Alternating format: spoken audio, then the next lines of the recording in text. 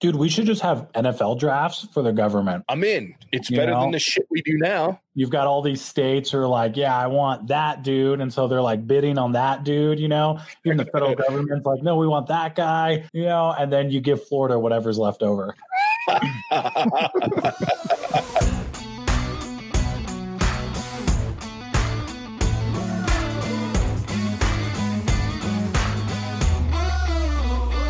Welcome to the What's Our Verdict podcast, where we fashion ourselves cinematic judge and jury. My name is JJ Crowder. I'm here with my co-host, Javier Ortiz. What is up, nerds? And Ian Anderson. Some shit. All right. Do you guys ever find yourself wondering if you should spend the time, money, or both on a movie? We're here to answer that question for you. Each week, we put a movie on trial, discuss the facts, pass judgment, and let you know our verdict. We appreciate you helping growing the podcast by hitting the follow or subscribe button. Tell a friend about us. Go check out our website and subscribe to our email list for exclusive content and updates. You can do that at whatsourverdict.com. Today, we're reviewing the trial of the Chicago 7. It was released October 16th, 2020. It was written and directed by Aaron Sorkin. It stars Sacha Baron Cohen, Eddie Redmayne, Alex Sharp, Jeremy Strong, John Carroll Lynch, Yahya Abdul-Mateen, Mark Rylance, Joseph Gordon-Levitt, Ben Shankman, and Frank Langella. It is and Michael Keaton. Michael Keaton's in there as a guest star. There's so many people in this movie. It is out of control how big this cast is. So this movie is the story of 7 people on trial stemming from various charges surrounding the uprising at the 1968 Democratic National Convention in Chicago, Illinois. If you haven't seen this movie and you want to avoid spoilers, go ahead and pause here. Go watch our spoiler-free review on Facebook or YouTube and see if it's a movie you want to watch first. Once you've watched it, come back and pick up where you left off. Or if you don't care about spoilers, stick around because we're about to spoil the shit out of this thing. Guys, let's just jump right in with this movie. I'll get started because one thing I want to talk about is right out the gate, because I know it's going to come up, the accuracy of this movie. It is based on a true story. The events did happen, and I was curious how much license was taken, because one thing I'll give Aaron Sorkin is he makes a lot of political drama television. He's the guy that did West Wing, the television show. He did Casey's favorite show, The Newsroom, which is very political, very great show. As much as I get sick of watching it over and over again because Casey watches it on repeat, it's a very well done show. He does a lot of that stuff that's very politically driven. It's one of those things where I trust him when it comes to what he's making, but I was curious, what is real, what isn't? Most of what happened in the courtroom was accurate. In fact, like Javier said in the spoiler-free review, and get this, when it came to Billy, the one black man in the trial that was technically not even supposed to be in this trial because he didn't have a lawyer at the time, they show in this movie him being bound and gagged. That happened? For multiple days. 3 days he was bound and gagged in the courtroom. Bullshit. Yeah. 3 days. Okay. My question is, did the assistant attorney general actually get up there and be like, yo, we can't bind and gag people in an American courtroom? No, he did suggest that they split him off, but it was the other lawyer made a comment in this movie about, of course they do, because they've made a sympathetic character out of him. Yeah, he's a martyr now, so they want him out of this trial because it helps our defendants. He brought that up, but they called this district attorney that was trying this case, this lead lawyer, the government's bulldog. He didn't give a shit. All he cared about was winning and putting these guys away. So this movie actually made him a somewhat sympathetic character at times because it made it look like he actually cared. He didn't give a shit. Joseph Gordon-Levitt character. Correct. Yeah, Joseph Gordon-Levitt's character. He was, and they don't know. Obviously, there's things, and he's that person, the actual lawyer, Schultz, came out after this was released and said most of what they showed is a fantasy. Now, obviously, it wasn't because a lot of it came from court documents, things like that. Yeah, how stupid do you think we are, dude?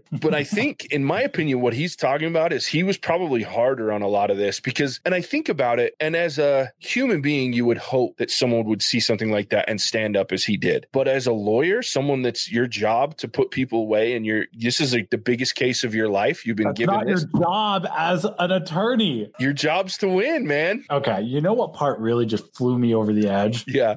Rage was when the judge said, "This is my courtroom." Oh. I was like, how fucking dare you? This is the people's courtroom, and you are a servant of the people. This is not your courtroom. This is is a courtroom of the American people, you fucking asshole. Oh, dude, that comment like really just did it in for me. I was like, that's it. Crucify this judge. I did a little bit, not probably as much as you, JJ, but research on like what was true, what wasn't. And there was one thing that kind of bugged me a little bit, but you know, Dellinger, the like no violence, the bald, yeah, him, he didn't actually punch a bailiff. And I was really curious why they put that in there. Cause I feel like it kind of, it goes really against his character. So yeah, he has like a history of it, but yeah. So that's a great question, Ian. And I thought the same thing because I did the same research and I did come across that. What I also found out about him was no, he did not punch a bailiff in the courtroom. In fact, he didn't resist at all when they came. He did have his outburst. That actually happened. And when they arrested him, he did tell the officer, you don't need to put your hands on me. You don't need to put your hands on me. But he went willingly, he didn't fight, and he definitely didn't punch anyone. However, when he was in college, he punched one person and he felt so guilty about it that he swore he would never do anything like that again and became a full-on pacifist. And I read some interviews from him where he talked about that moment in his life where he punched this kid. And I think it was one of those things where they put it in the movie to show that lesson for him because he was so ashamed, he said, when he punched that guy. So you can see that he was ashamed when he looks back at his kid in this movie, looks at his wife, and they're taking that shame, even apologizes to the bailiff. So that level of shame, I think, was just to show kind of that part of his life. So they took that artistic license there in that moment to add some drama to the show, as well as to show the lesson that this actual human being in person and that's being portrayed here went through as a younger man in college. But he's got a mean left hook, though. That bailiff went down. No shit. Look, John Carroll Lynch, the actor, is a very large man. And so I can only imagine. No, he's very big. He taking a punch from his isn't going to feel good. I have mad respect for like conscientious objectors and pacifists and stuff because like I punched people today. I feel great. Like, good for that. Yeah. I don't know. No, I guess I have respect for people who have punched people. They're like, okay, I don't want to do that anymore. Right. Because if there's pacifists out there who haven't punched anyone, you should try it. Yeah. See if you actually like it. Yeah, it's kind of great. Might get a taste for it. Might end up in a boxing class or two. So one of the things that really disturbed me, besides obviously the most disturbing part, is this man being bound and gagged in an American courtroom in the middle of a trial that his rights were being trampled on by not allowing him to have his lawyer present and then not giving him the mistrial that he deserved by starting this trial when he had no lawyer present. All of that was true and happened. But the next step of that is almost all of the antics that the judge puts on in this movie, down to the cutting people off, to objecting to the point that members of the courtroom in the trial were saying sustained or overruled before he did or with him. All that's true. Like, this judge was a nutcase. That sucks. Dude, the part where he sustained an objection before the objection was made, I'm like, bullshit, dude. Are you all of that actually happened. I like at the end they note that little fact, like they polled like a whole bunch of lawyers in the area or something, and they all like found him unqualified. Of them. Yeah. Well, and it just goes to show too, because at the end, obviously, all of these in the Court of Appeals, all of these convictions were overturned because this man was out of his mind and obviously biased. They even mentioned that they found that there was bias. 5 years? No, not the full 5 years. Like I said, the Court of Appeals, I think they served some time, obviously, because they were assigned to the 5 years. Said that the DA rejected the request for appeal, like at the end of the movie, which makes sense. Because the new DA sucks old man balls. Yeah. Well, so they rejected the ability to retry. So the Court of Appeals said, no, we're overturning these convictions. You can retry them. So it wasn't overturned or without prejudice. It was just overturned. So they could retry them. And the DA decided, let's not try to retry this. And they just let it go. Because obviously, I mean, with all the testimony they had, not to mention the former attorney general that didn't get to be part of the official trial, the amount of evidence that they had or didn't have was obvious that it was never going to happen again. They weren't going to get that conviction a second time. So the prior attorney general really did come, and they had was that legit? Yeah. Wow. That one was one that I was so surprising that it couldn't possibly be true. And that, wow. Yeah. Can we talk about that? Yeah. Michael Keaton at his finest. That was dude, when Billy, what's his name? The attorney, when they go to Kushner. Kushner, yeah, and the other attorney, when they go to the old attorney general's house, and there's 2 federal agents there, you think they're just walking into a trap, right? And so Kushner is just like, all right, like, we think you should testify because something's up. And he's like, what took you so long? And he's like, yeah, I wanted these guys came here to tell me that the new attorney general can and will cut me in half if I testify for you guys. So I wanted them here when I said, okay, I'll do it. And I'm just like, boom, right after Tom was like, you need to find some courage. Yeah. He looks back at Tom, he's like, found some. Yep. Greatest line. Oh, one of the greatest lines in the whole movie. I love that part, that whole scene in the house. Because like you say, you're like, oh, these guys are fucked. And when that guy goes after him and he's like, this is where you need to find some courage, the lawyers are sitting there going, shut the fuck up. He's giving us what we want.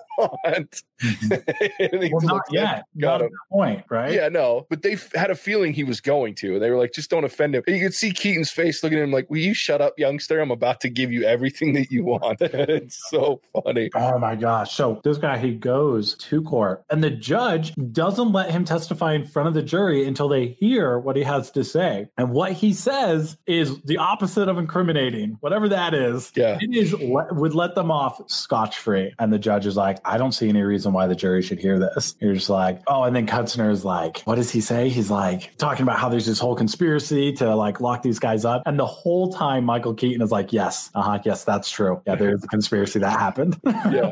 And then he is, I don't know what to call it, his like mood or personality. I don't know. He walks up to him and he's just like, I'd get to start on the pill as soon as you can, like hit that hard, and walks off. He's just like, he knows how it's all going to play out. And you lost. So, and I do love like the judge kind of like is shitting himself a little bit because you've got the former attorney general sitting in your witness stand, and he's like telling you, no, I want to answer this question. You're going to let me answer this question. And he's kind of like, this is the former attorney general. He wants to answer the question. He's going to answer the question. The president is not a client of the attorney general. Yes. I loved it. Such a great scene. I would also like to point out that all of this happened outside the Democratic National Convention, in case any Democrats felt like they had the moral high ground for the last 30 decades. And all over the fact that they were about to give a weakling candidate the nomination. Couldn't beat Nixon. So let's talk about that piece for a second, because obviously this whole trial, and this is what I was going to bring up in the spoiler free that I couldn't remember at the end and made an idiot of myself. Oh, dude, it's even better now that we've had to wait so long. I know it will be, because I loved, and I've said this before, I'm not a huge flashback fan. I'm not a huge turn back the clock and show us things in reverse. But this movie, the way that they told the story of the actual protests / riots / whatever you want to call it was amazing. The fact that you start in the courtroom, the pre-trial, all this stuff's getting ready, and then all of a sudden, it starts showing you the players and that they're getting ready to go to Chicago. And then it cuts to the fact that they're being prosecuted. And then you get to see throughout this movie, simultaneously with the trial, the process of what happened, all these different perspectives. And then you get to hear Sacha Baron Cohen's character and Tom, or Eddie Redmayne's character, giving these dueling accounts of it. One, Sacha Baron Cohen from like the stand-up stage, and then Eddie Redmayne's telling like a story from, dude, the way that they told you all the facts of this movie was fucking genius. And I loved it. It kept me so entertained, the way that they told this story in the midst of this trial. Oh, I loved it. Those flashbacks, like I was thinking about the police ones. I was like, if anything, police have been very consistent for the last 40 years. Pretty much handle riots the same way. So not untrue, sir. They're nothing if not consistent. But I also did find it really interesting that part of the movie was that the police had undercover detectives go into this crowd, meet some of the leaders of these organizations, like Tom and Abby and I don't know, a couple other people. So to me, it was like, oh, okay, so the police are not looking to diffuse a situation. They're looking to figure out how to blame people once the situation blows up in everyone's faces. And I thought that was really fascinating. That's the tactic. It was very like militaristic tactic, which again, not that much different. Yeah, it was. What do they call it? Clandestine operation to send those in. Now there was some more research. They did send in undercover agents. So there was an FBI agent, there was a Chicago PD agent, and then there was one other. So all of the male characters were true. There were versions of them in the story that went undercover were Are you trying to tell me basically. that they didn't send a hot blonde to go seduce a hippie? Yeah, they didn't I actually will do not that. stand for that, JJ. Yeah, this poor bastard, whatever his name was, he did not get a Reuben, Paul, whatever Reuben was his last. He did not get catfished by an FBI, female CIA or FBI agent. Honeypot tactic, right Yeah, there. exactly. He did not get honeypotted by some FBI Did you ever agent. ask about me? Yeah. She sends him a drink. His reaction to she sent him to a drink. He's like, from the blonde over the corner. He's like, really? He gets up and walks over there, tells a terrible ass story, and then she tells the worst joke on the What are planet. you talking about, dude? That was a baller joke. I love that. It was like dad joke of the year. Seriously, I cringed so bad. Oh, I don't Why even did- remember. I just remember the punchline. Why do Frenchmen only cook one egg for breakfast? Oh, yeah, because it's enough. Yeah. Because it's enough. No. But yeah, the riot part was nuts. So the way that they broke it up, it's almost like they kind of worked. They only took the parts that were necessary, which was cool because that's how they would do it in the trial, right? Depending on which witnesses they're interviewing or talking to, you're only going to hear those accounts. And as some of those accounts are happening, you're seeing that footage or those scenes play out from the actual event of the riot, or, you know, the incident, as you might call it. So for example, as we're seeing these cops or these embedded police officers give their testimony for the prosecution, you then cut to these scenes where you see them in, like, actually saying hi, meeting these characters, buying them drinks and telling bad jokes, whatever it is. And so that was the biggest part I really enjoyed, that we saw this movie from the perspective of the witnesses telling the story, only then it cut to how they were going to film that. So I just thought that was a really cool way to film it and tell that story. We learned about the story as the jury learned about the story, Mhm. which I thought was really cool. Yeah. I also liked how the defendants and their attorneys were constantly hit with curveballs and watching them figure out what to do. And the one that comes to mind is when it comes to light that Tom, during one of the rallies that night, watches his friend get beat over the head with a baton and then yells into the microphone, if blood is going to flow, let it flow throughout the entire city, right? So they have audio footage of that. And Tom was going to take the stand, and then the attorney, what's his name? Kunstler? Kunstler. Kunstler. Yeah, it's definitely No, it's not Kunstler. It's Kunstler. It's Kunstler, which it's because I kept thinking he was saying, the judge was saying counselor until I did my research, and it's Keunsler, Kunstler. But I'm going to call him Attorney K. There you go. Anyway, then Attorney K is just like, yeah, you can't get on the stand because of this. And I really liked that scene because they go through it there, and Tom's like, no, well, let's listen to it and question me like you're an attorney or whatever, and I'll answer. And it very quickly just goes off the rails, and Tom looks like a fucking violent, like, anarchist. Abby, at the end, he's like, oh, you meant to say if our blood is going to flow, then let our blood flow throughout the city. Like, make the city watch as the police beats the shit out of us. And then Abby took the stage. I just loved that scene for some reason. Well, and I love that in this moment of Tom getting his ass handed to him by their own lawyer to prove that he cannot take the stand, Abby has this moment, and they had just had an argument, right? They were getting ready to go blows because they had this argument about Abby was like, oh, Billy, Tom just tried to beat me up, but through intellectual superiority. Billy's like, shut up. Just stop talking. And then Abby it's really cool. I like this moment where they like come together because Abby realizes, and when he, just like you said over here, when he realizes that he meant to put in our blood, he starts mentioning, he goes, yeah, Tom's always had a problem with possessive pronouns. He'll leave them out because he just assumes that everybody understands that he's talking about the possessive pronoun, which means you have had to have studied this man and listened to him speak and read. Like, in this paper, he does the same thing. And Tom's like, you read that publication? And he's like, I've read everything you've written. Yeah. He's like, you're a really smart guy. I'm like, oh, that's so cute. Yeah, they're getting ready to go to blows, and then I couldn't help but laugh and goes, the typical men. We're ready to punch each other out, and then we're best friends again 5 minutes later. That's your typical stoner, dude. Oh, that's true too. But that's where where, like, this whole movie, Sacha Baron Cohen is a fucking revelation as a serious actor. And I've only ever seen him in Stupid Humor or Les Mis, which he plays an extreme character in that movie as well, which I loved what he did with it. But which Les Mis? The one with Russell Crowe or the one before that? Yeah, no, the most recent with Eddie Redmayne and then Russell Crowe and Hugh Jackman. Yeah. So he played the innkeeper that had the little girl that gave like all the silverware and stuff. No, he played he was constantly stealing. So they did the Master of the House song when they're coming into his bar stealing everybody's shit. That was Sacha Baron Cohen. So he did that, but everything else is stuff like Ricky Bobby. You know what I mean? And he's playing the French race car driver in Ricky Bobby. Oh, that's him? Yeah, that's Sacha Baron Cohen. No, yeah. Hilarious. Yeah, And that's Borat, Ricky Bobby. Ricky Bobby.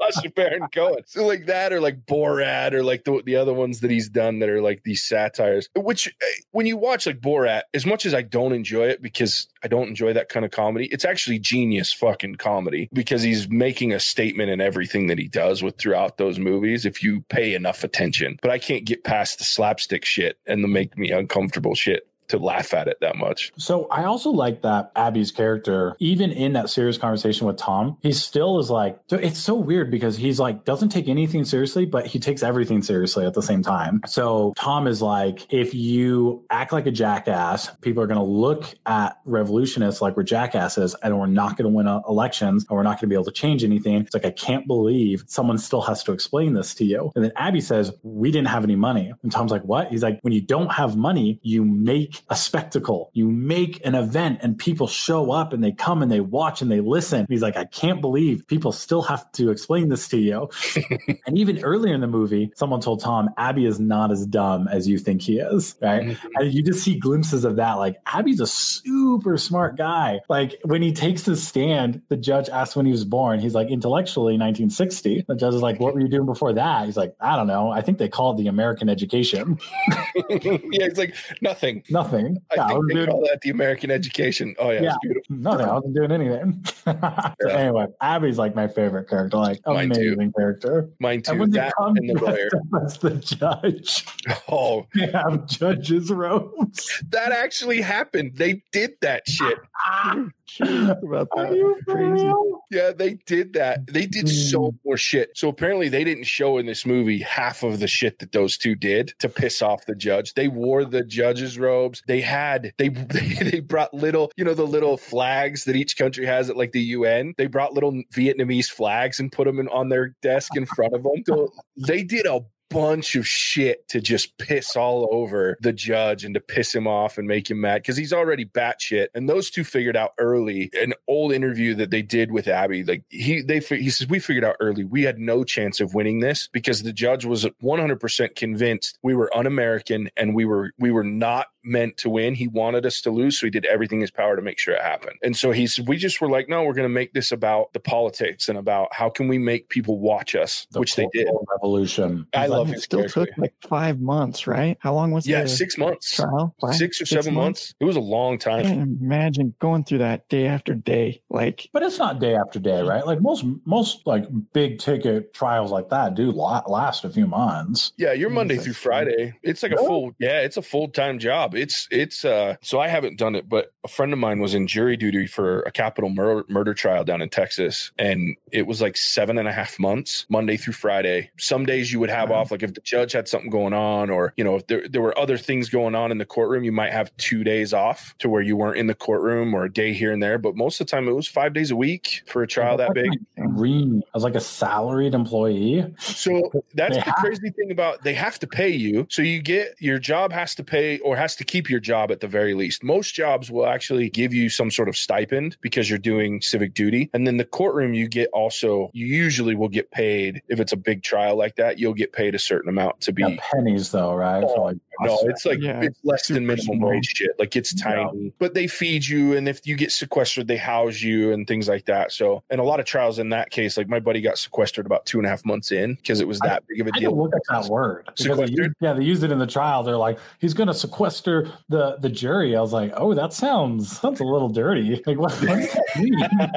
It's kinky shit. Like, the judge is going to do what to who? No, it's crazy. They put them in a hotel and then they clear out the hotel. Usually it's a little shitty motel, like a Motel 6 or something. Like a guarded motel. And then they don't tell them where they're at. They put them up in a hotel in their own separate rooms, and then they have police that are there at the hotel. They're not allowed to watch TV. They're not allowed to take phone calls. It's nuts because you can't be influenced in any way. Boring. Yeah. Oh, it'd be horrible. So boring. Yeah. Yeah, cool. Yeah, jury duty. Casey wants to do it, and I got called one time and luckily didn't get chose. And I shouldn't say luckily. I think now as an almost 40-year-old man, like I think I would find it interesting to a degree, but not a 6-month to a year trial. Like I think if it was more than like a week long, I'd be like, fuck this. I don't want to do it anymore. Yeah, I would have a hard time with those long-term ones. But yeah, dude, if like, I don't know, what's like serious, but like a step below capital murder, like lowercase murder? Like, like a manslaughter charge. Maybe you could get like a DUI manslaughter case and put away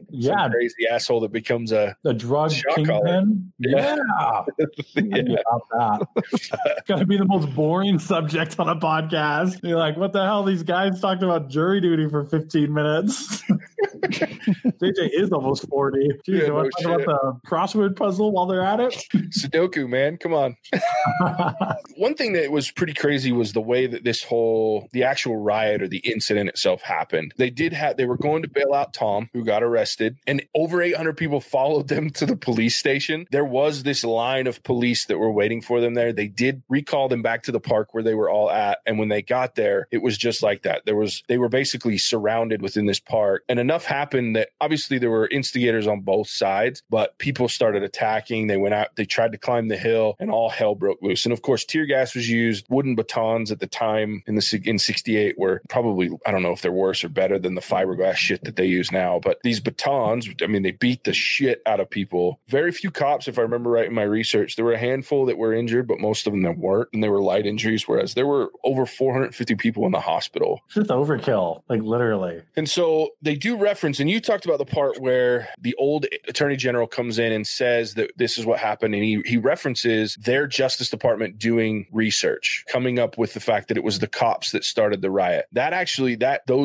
research or that investigation was actually released. And that was true. They did find that current administration's Justice Department found that it was excessive force. The cops were the ones that instigated it. And the way that the whole protest was handled was not as it should have been. And so that's why all of that was made to not end up in court at that time, because it literally was the U.S. government saying, yeah, we fucked up. So does it say what actions were taken for disciplinary purposes or whatever? Nothing. Yeah, no shit, Sherlock. Some things never fucking change, do they? Yeah. So in that case, obviously nothing happened, because in the time that it could have happened, just like anything else, they don't want it to look bad on the government. They don't want to have the blame for the police force, things like that, which in that situation, that definitely there should have been some accountability there. And they actually had names in this documentation, they had names of officers who there were witnesses of instigation from specific officers and actions taken to drive and make the violence worse. And then the excessive force that was used. So in reality, if they were to at that time use that investigation, they could have put police on trial. But as much as it was even worse in 68, because you didn't have not every person had a cell phone. Could you imagine? I don't know that it would have been much different, but I think there would have been a little bit different if everybody had an iPhone that they could have recorded the whole damn thing. You know what I mean? So while I hate the fact that everybody's got a cell phone that they record everything, and goes back to what we'll talk about in a minute, the context of something, because any video can be taken out of context,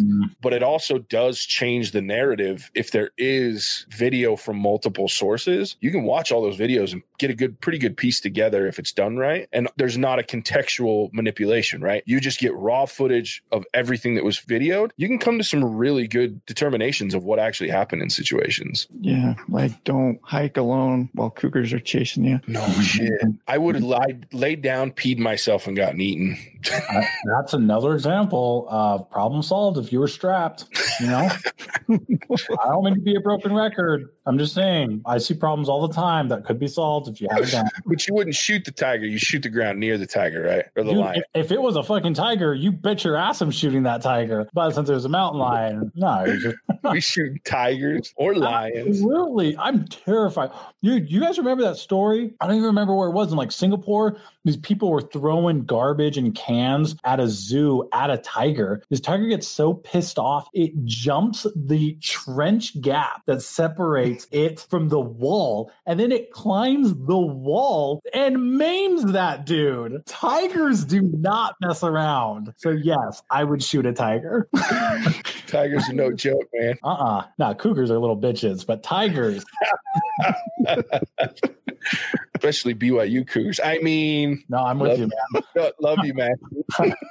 I hate BYU, dude. I do too. They're all bitches there too. So I do want to talk about one thing before we wrap up, because I think we've talked mostly about what this movie showed, and I think we've done a really good job of covering the major points. But one thing is Abby's testimony. When they decide they're going to put Abby on the stand, which I really love that at the end of that, Tom's like, you should put Abby on the stand. Yeah. And so Abby gets up there, and his testimony was by far my favorite part of this movie. It included my favorite line and my new mantra when it comes to someone asking me about government, because I've told you guys, and I think I've mentioned it in the podcast before, I'm very apolitical. I hate politics. I think it's garbage, but I hate every side of the government. I hate our two-party system. I hate politicians. I think they're just fucking irritates me, all of the government in almost every facet. So when he says, they ask him, do you have contempt for your government? Mm-hmm. And he says, I think the institutions of our government are wonderful things that right now are populated by some terrible people. Like, I got goosebumps, and I watched that, like, I rewound that and watched that like 6 times. And I was like, that's my fucking theme, because I feel that way. I love the basis of our government. I love the documents that it was created on. I love the idea of why it was created. I love the reasons that we fled Europe and came here. I don't like what we did when we got here per se, but I do love what our government was founded on. The people that continue to run it, I don't love almost any of them. Yeah, I love the follow-up line to that too, because Joseph Gordon-Levitt's character was like, you didn't answer the question. Answer the question. He's like, say it again. He's like, do you have contempt for your government? He's like, not nearly as much contempt as my government has for me.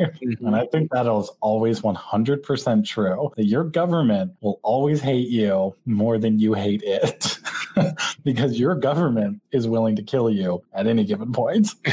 Especially if you're a rabble rouser. Yeah, if you're trying, if you're an activist like that, absolutely. Because anything, and that's the part that I hate. It's people, right? Think about it. When it comes down to our government, the biggest problem I have with our government is we don't have, outside of our president, we don't have term limits on the House, the Senate. Those assholes can be in there for as long as they want. Well, then you get people like Joe Biden and Nancy Pelosi. They've been there for 40 years. And it's like, okay, look, their whole goal is not to make this country better. I don't give a shit which side of the aisle they're on. I don't care if they're an independent. I don't care if they have been in office for that long. They don't give a shit about the freaking country. They give a shit about keeping their job and making money. That is a career. That's not a civil service. It's a career. And that's always been my problem since I was old enough to know what government was that no government official that's a civil servant to our people in our country should have their political assignment or their political whatever circle be a career. You should not be able to make a career out of being a politician. Dude, we should just have NFL drafts for the government. I'm in. It's better than the shit we do now. You've got all these states who are like, yeah, I want that dude. And so they're like bidding on that dude, Even the federal government's like, no, we want that guy, and then you give Florida whatever's left over.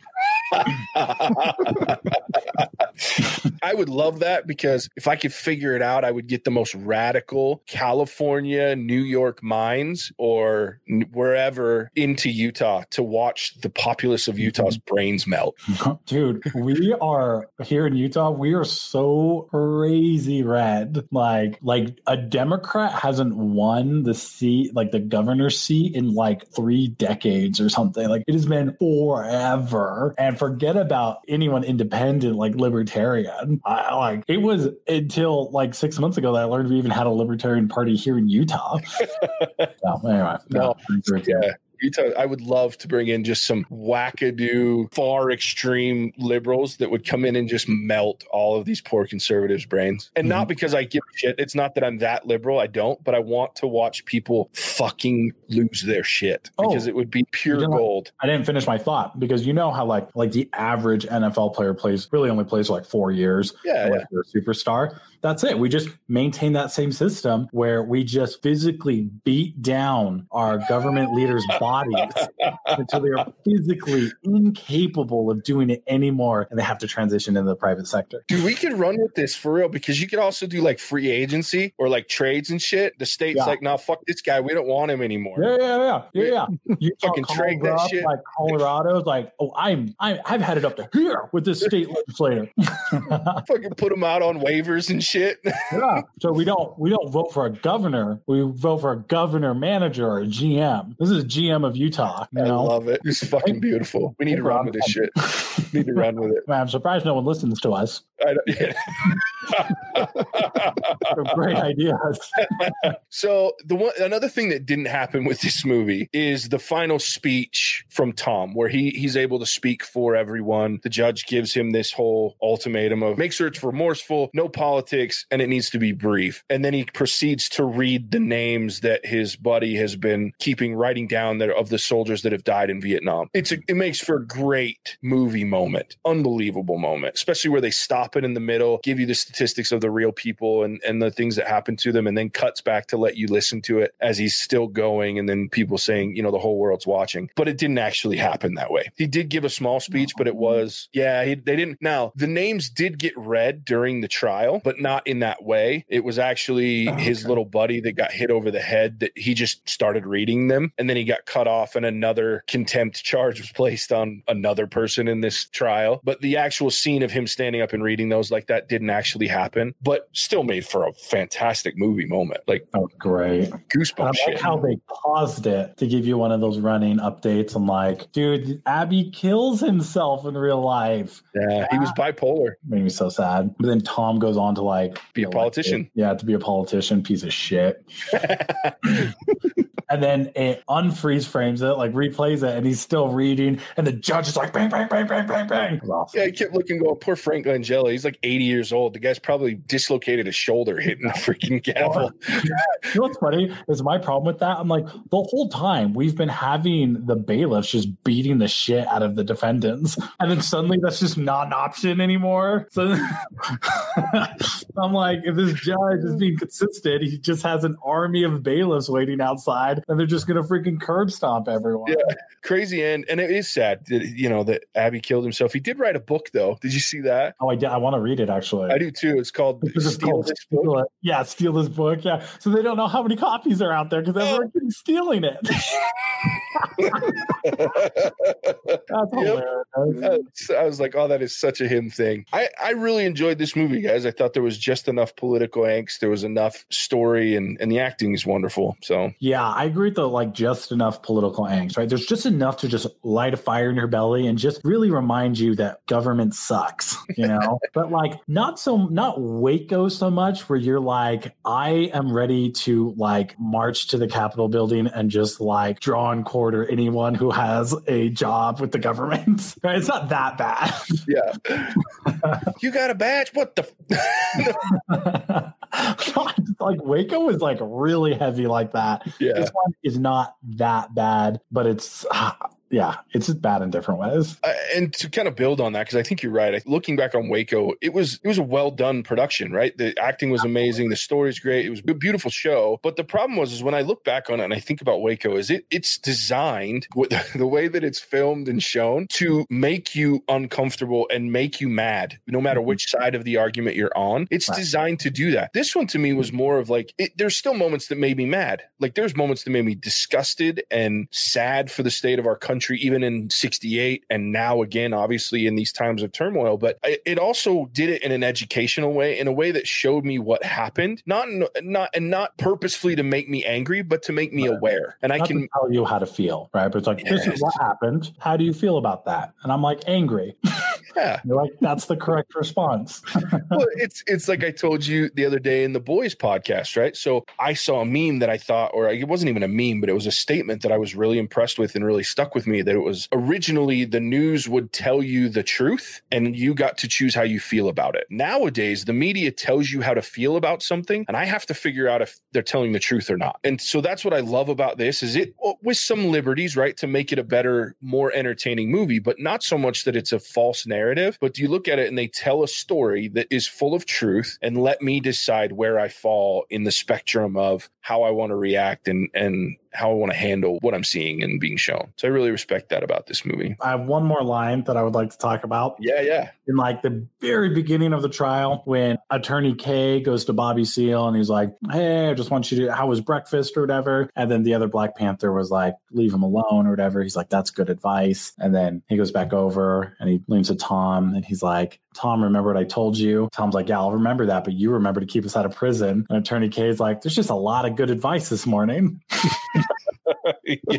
I enjoyed Attorney K. Like, I enjoyed that character. Me too. He's great. Yeah, he did really good. It was really good. That was a good line. There was some pretty good lines in this show. A lot of good lines. Let's rate this thing. If you're joining us for the first time, we rate on a 0 to 5 scale, 0 being the absolute worst movie you've ever seen, 5 being a gem of a movie. It was beautiful. You loved it. So we will jump in and give all three of us give a rating within that scale. I will start us off. Guys, I can't say it enough. I enjoyed this movie. It was thought-provoking. It was emotional. It was a great way to tell this story. I thought the filming was great. I thought the way they laid the story out was fantastic, fun to watch, kept me entertained. And I was enthralled from the beginning to end, and it made me want to go do research to see how much of this was true. And then I was even more impressed to find out that most of it was very true and portrayed in a way that was as accurate as possible and still have an entertaining movie. So to me, this movie, when it comes to the relevance of what's going on in the world today, plus a good testament of our history and the problems that we've been fighting for years now. So I love this movie. I'm going to give it a 5. That is my rating. I am going to pass it off to Ian to go next. Yay.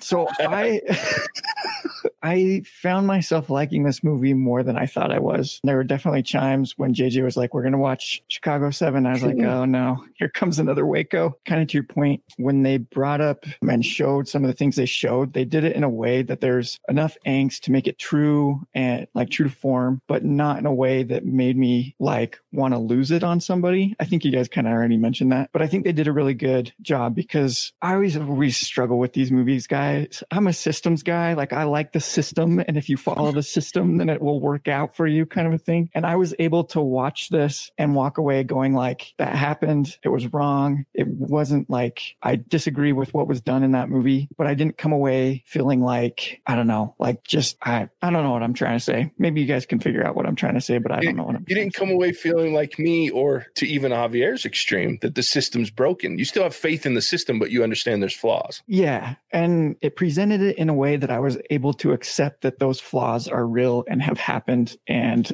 need to be addressed. So in that sense, I think it did awesome. Like I kind of mentioned, I really enjoyed the interplay between some of the actors, especially Tom and Abby. I think that was extremely well done. And it shows the different methods, even though they had similar goals. And I thought that was very important to kind of show and tell in this movie. I'm going to go with a 4. I didn't think I would rate it that high, but it's good. It's worth watching at least once. Javier, finish us off here. Okay, that's what she said. I knew you were going to do that. You know, Ian, I also believe in the system. I believe that it is deeply flawed. I liked this movie a lot more, like what Ian said. I liked it a lot more than I thought I was going to. It wasn't slow, but like I can see how someone would think it was slow. And typically I don't like those types of movies. This is really captivating for what the discussion is, for what the topic is. Super captivating. They do a good job between showing you in the courtroom footage and splicing that out with outside the courtroom footage, like the riots and stuff leading up to it, stand-up comedy. Very cool progression. We've talked about the acting like a million times, but seriously, like for a group of actors who are not A-list actors, you know, they're Some of them are forgotten actors. Some of them are ridiculous actors from Borat. Like I said, some of them are knockoff Harry Potter actors, right? Do a phenomenal job at playing their characters and like making you like each one of them in their own ways. So I don't think this movie would have been what it is without those specific actors. I'm having a hard time thinking like what actors could play any other character besides those guys. So I'm going to give this a 4.5. I marked down half a point just because it's one of those heavy movies that like I'll totally watch it again, but probably not until I forget about my feelings about it till later. I was going to mention one more thing. No, that's it. That's all I got for you. 4.5. Would totally watch it again. I think you guys should watch it too. Yeah, I forgot to say that I would watch it again. I probably will because Casey wasn't with me when I watched it, so I want her to watch it because it's that good. So definitely go check this movie out. So we appreciate you listening. That's our verdict. There's our ratings. Check us out. You can find us on our website, what'sourverdict.com. You can find us on social media, Instagram, Facebook, and Twitter, all at What's Our Verdict. You can find us wherever podcasts are found, Stitcher, Apple Podcasts, Ghana. Make sure you check it out. Next week, we are doing a movie called Rebecca. I'm going to apologize to Javier now. It looks very intense. It's another Netflix original. It looks fantastic, but it looks intense. So that's our verdict. We appreciate you tuning in for us, and we'll catch you on the next one. Bye-bye now. Cinemagic out.